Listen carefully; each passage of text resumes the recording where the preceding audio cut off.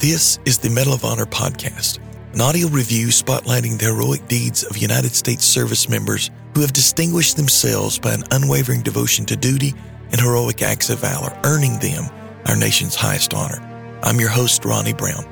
In this episode, we focus our attention on two Medal of Honor recipients, Corporal Daniel D. Schoonover and First Lieutenant Richard Thomas Shea, Jr.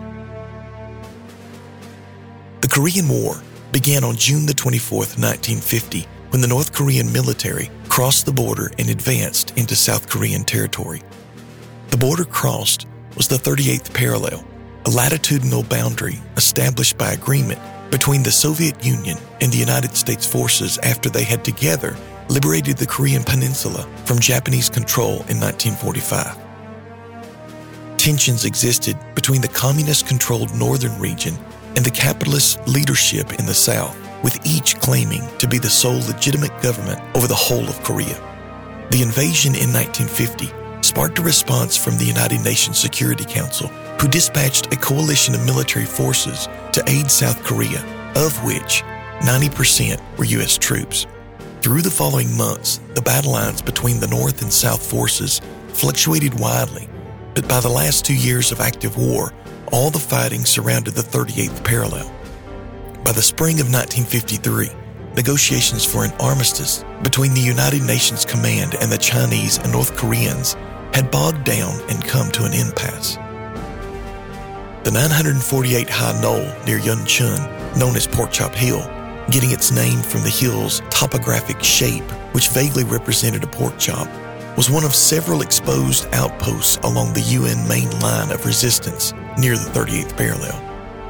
It was first seized by the U.S. 8th Cavalry Regiment in October of 1951. By 1952, it had been lost and then subsequently retaken in May of 1952 by the U.S. 180th Infantry Regiment. In March of 1953, Chinese forces launched an attack, and the intense battle lasted until mid-April, at the end of which the U.S. holds on to the hilltop and rebuilds its defenses. A few months later, on the night of July the 6th, once again the Chinese attacked the hill in what is known as the Second Battle of Pork Chop Hill. During this battle, there were two soldiers whose actions were deemed deserving of the United States' most prestigious personal military decoration. The first was awarded to Daniel D. Schoonover, a corporal in the U.S. Army, Company A, 13th Engineering Combat Battalion, 7th Infantry Division. Born in Boise, Idaho, Schoonover was 19 years old when the Second Battle of Pork Chop Hill took place. His Medal of Honor citation reads, quote, "Corporal Schoonover distinguished himself by conspicuous gallantry and outstanding courage above and beyond the call of duty in action against the enemy. He was in charge of an engineered demolition squad attached to an infantry company which was committed to dislodge the enemy from a vital hill.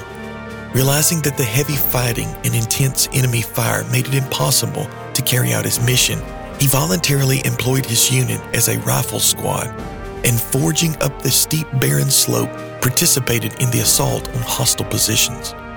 When an artillery round exploded on the roof of an enemy bunker, he courageously ran forward and leaped into the position, killing one hostile infantryman and taking another prisoner. Later in the action, when friendly forces were pinned down by vicious fire from another enemy bunker, he dashed through the hell of fire, hurled grenades in the nearest aperture, then ran into the doorway and emptied his pistol, killing the remainder of the enemy.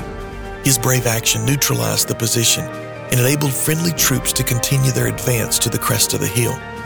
When the enemy counterattacked, he constantly exposed himself to the heavy bombardment to direct the fire of his men and to call in an effective artillery barrage on hostile forces.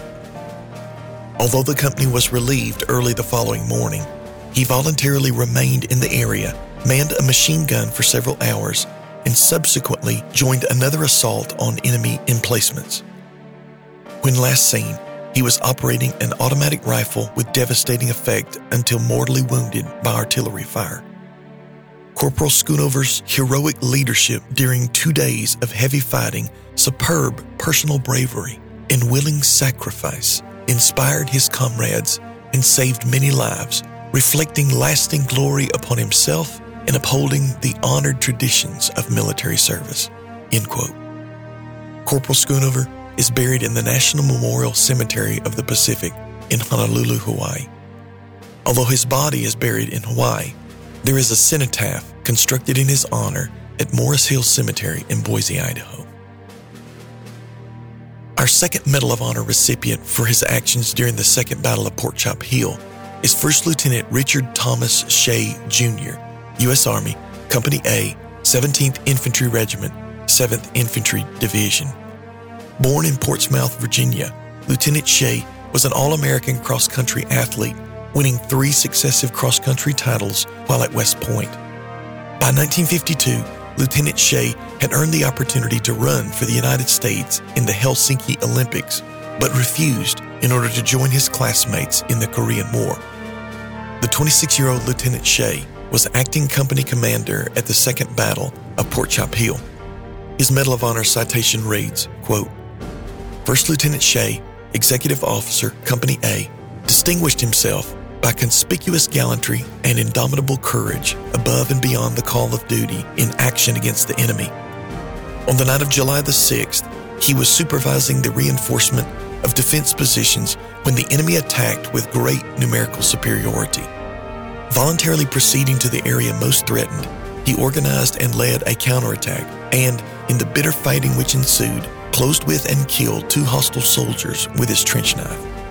Calmly moving among the men, checking positions, steadying and urging the troops to hold firm, he fought side by side with them throughout the night.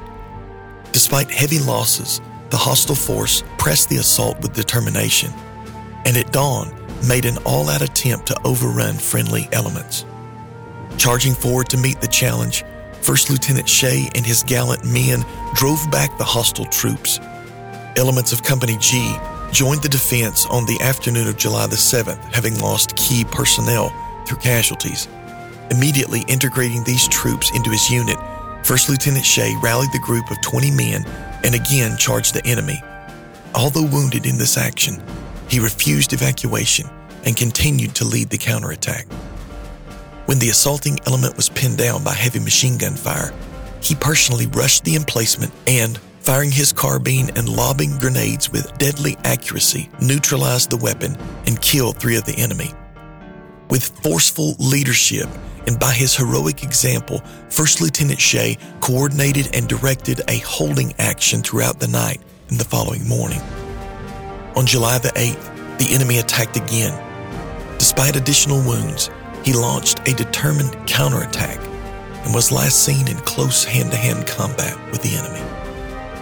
First Lieutenant Shea's inspirational leadership and unflinching courage set an illustrious example of valor to the men of his regiment, reflecting lasting glory upon himself and upholding the noble traditions of the military service." End quote. On the morning of July the 11th, while still under heavy enemy fire, the U.S. abandons Pork Chop Hill.